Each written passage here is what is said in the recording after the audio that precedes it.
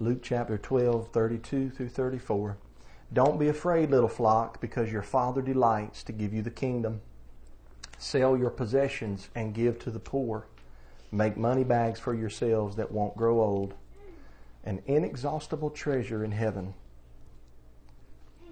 where no thief comes near and no moth destroys. For where your treasure is, there your heart will be also. May Yahweh bless His word to our hearts today. I decided on opening with this text again in Luke chapter 12 because it's so powerful. Now remember again, our beloved Messiah is the one that's speaking this, and He's speaking to a crowd of thousands of people. You can backtrack that to Luke chapter 12, verse 1. I would encourage you to print out this text and put it on your refrigerator for a while. This is a refrigerator text. Last week I talked about 2 points on almsgiving. The first one was that giving to the poor is how we lay up treasures in heaven. You've heard probably, if you've been in church at all, store up for yourselves treasures in heaven. And there's other ways that we can do that, but the primary way contextually that we do that is by not having an evil eye, a stingy eye, but having a benevolent eye, one that is giving to the poor, one that is kind, one that is merciful to the poor. Heaven has a storehouse. There's a strong box of Yahweh that nobody can break into and no moth can destroy. And each time you show kindness or compassion in general to anyone, but specifically to somebody who is poor or somebody in need, you give away your time, your effort, or your money to somebody in need. You place a deposit in heaven's bank. And when you then are in need on this earth, Yahweh can pour out your deposits that you've made. And you get a withdrawal of sorts because you've stored up treasures in heaven. Ultimately, though, the big repayment comes at the resurrection of the righteous. The resurrection to immortality is when we'll be repaid for our good deeds. The more almsgiving that you do on the earth, the greater your reward will be in the kingdom of heaven. Now we find this foundation for giving to the poor, bringing upon us the blessings of Yahweh. We find this in the instruction manual, in the Torah, in the law of Moses. In Deuteronomy chapter 10, verse 18, we read, He, speaking of Yahweh, executes justice for the fatherless and the widow and loves the foreign resident, giving him food and clothing. These people in the nation of Israel were the needy. They didn't have as much as others. Yet Yahweh Himself looked out for them and commanded the more wealthy or prosperous Israelites materially to also look out for them. The fatherless, the widow, and the foreign resident. It could not be more direct than what we read in Exodus 22. We'll begin in verse 21 where it says, You must not exploit a foreign resident or oppress him, since you were foreigners in the land of Egypt. The word exploit means to make use of unfairly to your advantage. When a non-Israelite would join the community of Israel, it could lead to them being outcasted because they haven't grown up here. They haven't been around us. They don't look like us. They're just not the same. They're different. But yet they joined to worship the Mighty One of Israel. And He says, you must not exploit them, because one time you were foreigners in a strange land. Those thoughts would naturally occur in the mind of native-born Israelites. But Yahweh reminds Israel that they were once foreigners in the land of Egypt. They were once oppressed, and that was not good. Therefore, when a foreigner joins to you, make sure you treat them with kindness. In verses 22 through 24 of the same chapter, Yahweh goes on to say, You must not mistreat any widows or fatherless child. If you do mistreat them, they will no doubt cry to me, and I will certainly hear their cry. My anger will burn, and I will kill you with a sword. Then your wives will be widows, and your children fatherless. I told you it was very direct. No mistreatment of widows or fatherless children is allowed. And I believe this goes for both believers and non-believers. Now, as we read through all of the Scriptures, we find that giving to the poor righteous, giving to the poor people who serve Yahweh is preferred. That's preferred. But it's not exclusive. The reason we know this is because Yahweh, the Creator Himself, helps people who do not love Him or serve Him. Salvation itself, which comes from Yahweh, is an act of mercy and compassion on someone who does not deserve it. So yes, help the poor righteous, But even help the poor unrighteous. Help them too, because Yahweh also lets them breathe, gives them rain, lets the sun shine on their house, gives them other joys in life. And if Yahweh can feed and clothe someone who does not love Him, we ought to be able to help love those same people, just like our Father in heaven, so that we may be sons and daughters of our Father in heaven. Matthew chapter 5. Verses 25 through 27 continues in this text, if you lend money to my people, to the poor person among you, you must not be like a money lender to him. You must not charge him interest. If you ever take your neighbor's cloak as collateral, return it to him before sunset, for it is his only covering. It is the clothing for his body. What will he sleep in? And if he cries out to me, I will listen, because I am compassionate. In all of this, Yahweh is watching out for the poor in the nation of Israel. And He is also watching out how those that are not poor are treating those that are. And Yahweh is compassionate, He says here at the end, on the poor man. If we want to be like Yahweh, we will be compassionate towards the poor. So if the mistreatment of the poor brings about the curse of Yahweh, we just read that, then it would stand to reason that the flip side is true, that the proper treatment of the poor would bring about the blessing of Yahweh upon a person's life. And that's exactly what we see the Bible teach us. Yahweh rewards those who take care of the poor. Now we'll see this in a minute in the book of Deuteronomy in the law. But before we go there, I want to show you this from a key verse. It's in Proverbs 19 verse 17, which reads, kindness to the poor is a loan to Yahweh, and He will reward the lender. The word kindness here refers to any act of charity or alms shown to the poor, both in compassion, mercy, and also care, monetary, material. The author says that when we do this, it's as though we loan something to the Creator, that we loan something to Yahweh. And I like to ask the question, do you think Yahweh pays back His loans? Well, sure He does.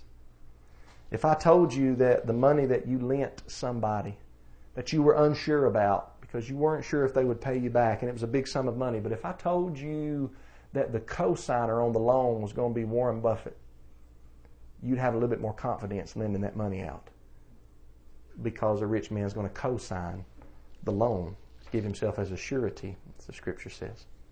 Well, when we give to the poor, Yahweh, the one who created all the land, seas, heavens, everything in them, Yahweh co-signs the loan that you give to the poor. Or if you just give it to the poor and it's not a loan, He co-signs that. So there is a guarantee that you will be paid back for what you give. Sometimes you get paid back in this life, but with the surety you get paid back fully at the resurrection of the righteous. Look at Psalm 41, 1 through 3. These scriptures have been in our Bible, many people's Bibles that we carry around for the last several long time. Happy is the one who cares for the poor. Yahweh will save him in a day of adversity. Yahweh will keep him and preserve him. He will be blessed in the land. You will not give him over to the desire of his enemies. Yahweh will sustain him on his sick bed. You will heal him on the bed where he lies. This is the best insurance that you could ever buy. The best way to plan for your future, for financial stability, is to give your money away to the poor, the widow, the fatherless, the foreign resident. In Proverbs 3, verses 1 through 2, we read, my son, and also stands for my daughter, don't forget my teaching, and that word teaching in Hebrew is Torah. But let your heart keep my commands, for they will bring you many days, a full life, and well-being. I said the commands will bring you many days, a full life, and well-being. I do not understand how anyone can read that and conclude that keeping the Torah brings about a curse. I don't understand it. I never will, by Yahweh's grace. Why in the world would we not want that promise? Well, in verses 3 through 4 in the same chapter, it reads, never let loyalty and faithfulness leave you. That's HCSB. Loyalty and faithfulness. Tie them around your neck. Write them on the tablet of your heart. Then you will find favor and high regard in the sight of the Almighty and man. In the King James Version, the word loyalty is translated as mercy. The Hebrew word is chesed, and it means goodness, kindness, faithfulness. Scholars say that we cannot translate the Hebrew word chesed into one English word because it's too packed in its meaning. So kindness, goodness, and faithfulness is the best that I can come up with of what the word chesed means. But in the Greek Septuagint, it is the word eleemosune, from where we get the English word alms. Basically a shortening down and a transliteration. I talked about this last week. So, therefore, in Old Testaments that are based on the Greek Septuagint, like the Orthodox Study Bible that the Orthodox Church uses, Proverbs 3 verse 3 reads, "Do not let almsgiving and faithfulness forsake you, but hang them upon your neck, and you will find grace and provide good things before the Lord, Yahweh, and men." In the New English translation of the Septuagint, it says, "Let acts of charity and loyalty not fail you. Rather, fasten them on your neck, and you will find favor and think of what is noble in the sight of the Lord, Yahweh, and of people." Almsgiving, charity, giving to the poor brings about the favor of Yahweh in a person's life. Back to the law of Moses. I like this picture. I found this picture today. I thought maybe the children would like this one. Colin is smiling when he saw it. In Deuteronomy chapter 14, we have a commandment in regards to tithing. Tithing was done about 3 times a year. The Israelites didn't bring their tithes every week. They brought their tithes 3 times a year. Guess when? At the festivals. The 3 times a year when all the males would appear before Yahweh, the Mighty One of Israel. That's when they would gather up everything that they had prospered in since the last feast, and they would bring it to the feast at the place Yahweh would put His name, wherever that was at the specific time.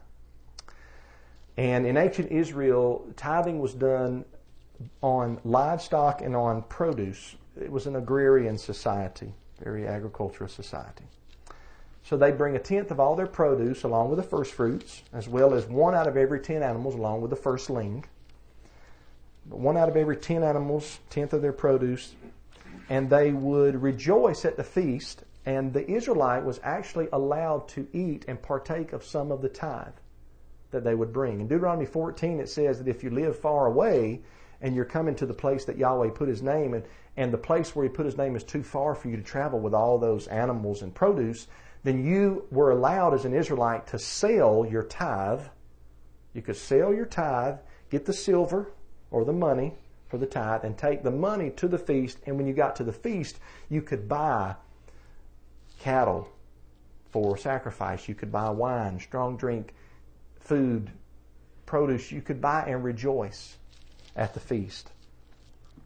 But there were strict commands there in Deuteronomy 14 that when you came to the feast and you partook of your tithe or your first fruits as a worshiper, you were commanded not to forsake the Levite.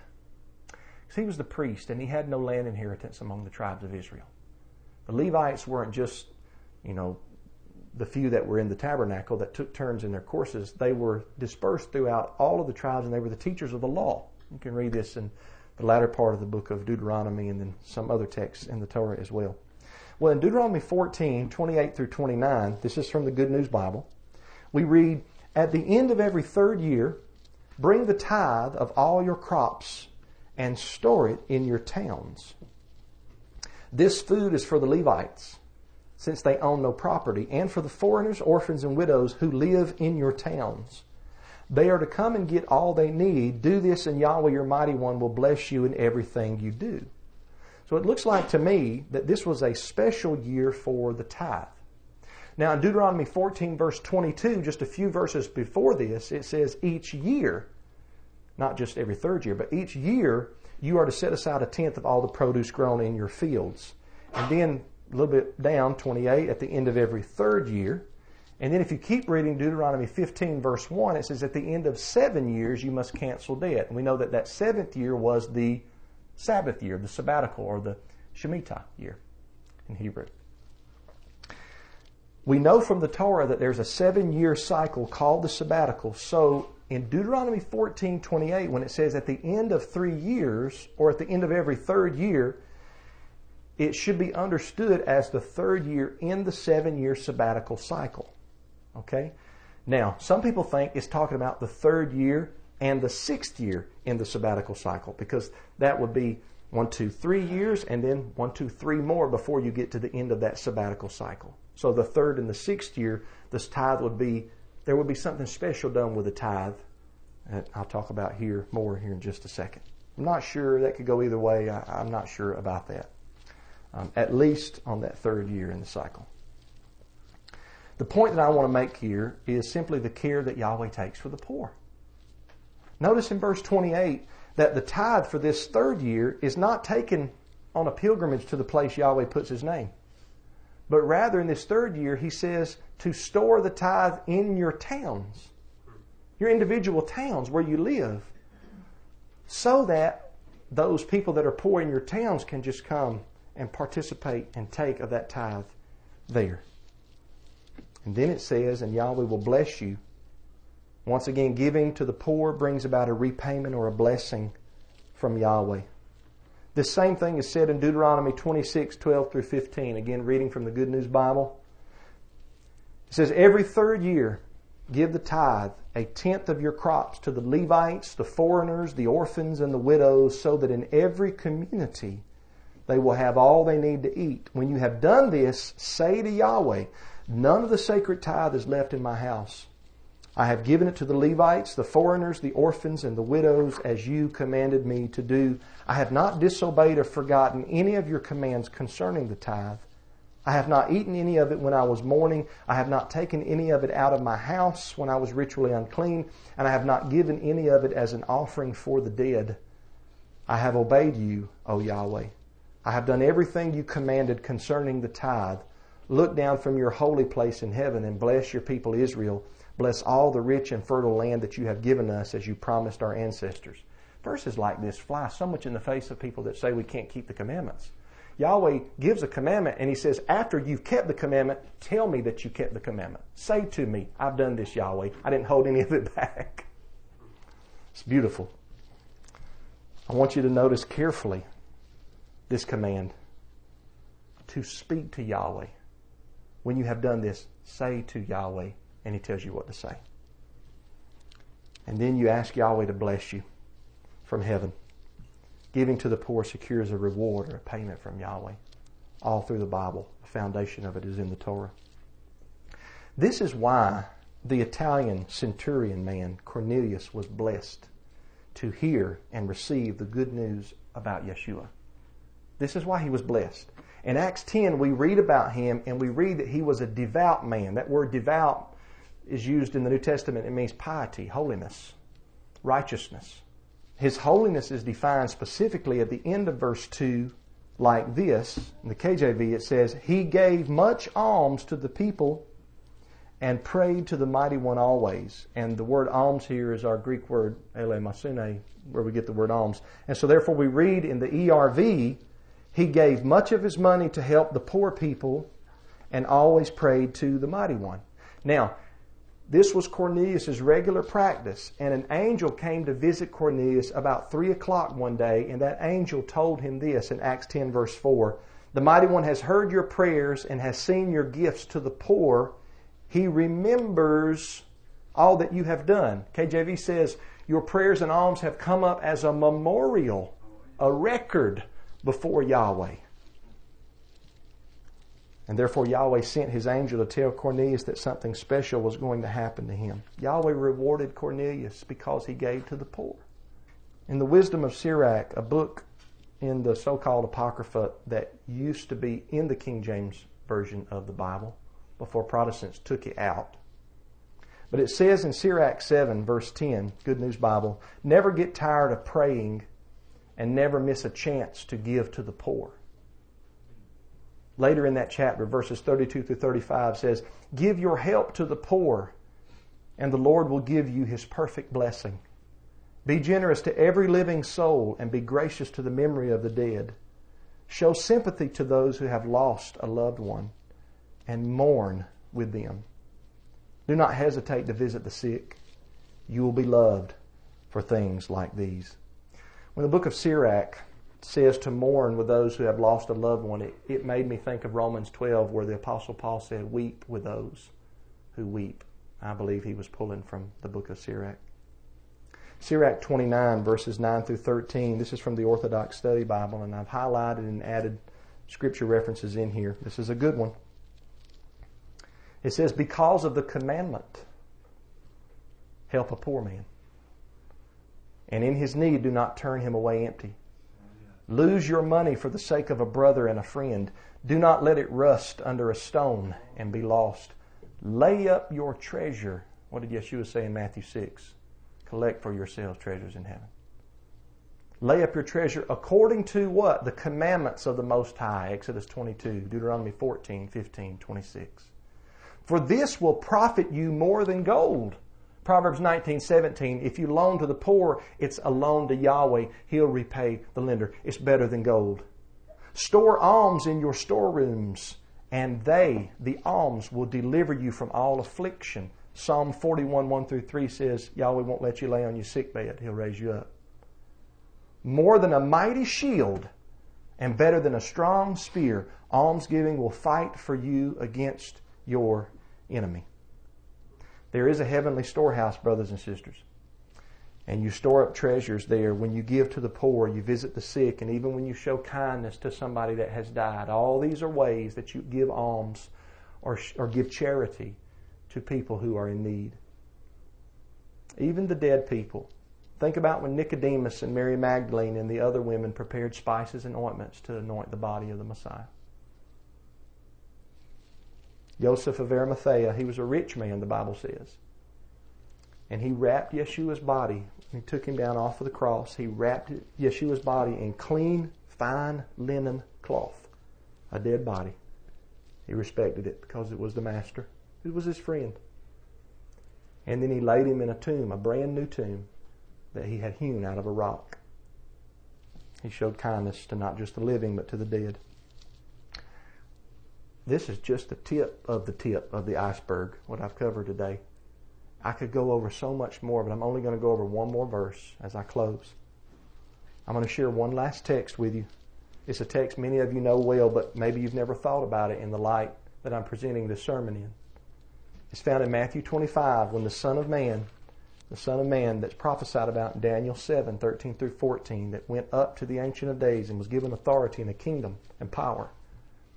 The Son of Man will come in all of His glory. And the Bible says all the angels will come with Him, and He'll put the sheep on His right hand, but the goats on His left. And the sheep represent the righteous, the goats represent the unrighteous. And then the King, the Son of Man, that was given authority, will say to the sheep that are on His right hand. He doesn't say this to the goats. He says it to the sheep on His right hand. Come on down, brothers and sisters. Come on down. You who are blessed by my Father, inherit the kingdom prepared for you from the foundation of the world. Amen. And then He says this, for I was hungry, and you gave me something to eat. This is the King speaking. I was thirsty, and you gave me something to drink. I was a stranger, and you took me in. I was naked, and you clothed me. I was sick, and you took care of me. I was in prison, and you visited me. Then the righteous will answer Him, Master, when did we do all these things for you?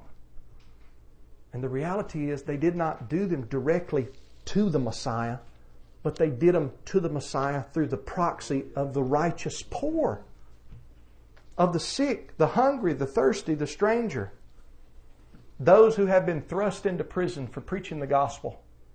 And they visited them in secret, not worried about what the local government might do if they find out that they're visiting one of their brothers that is in prison.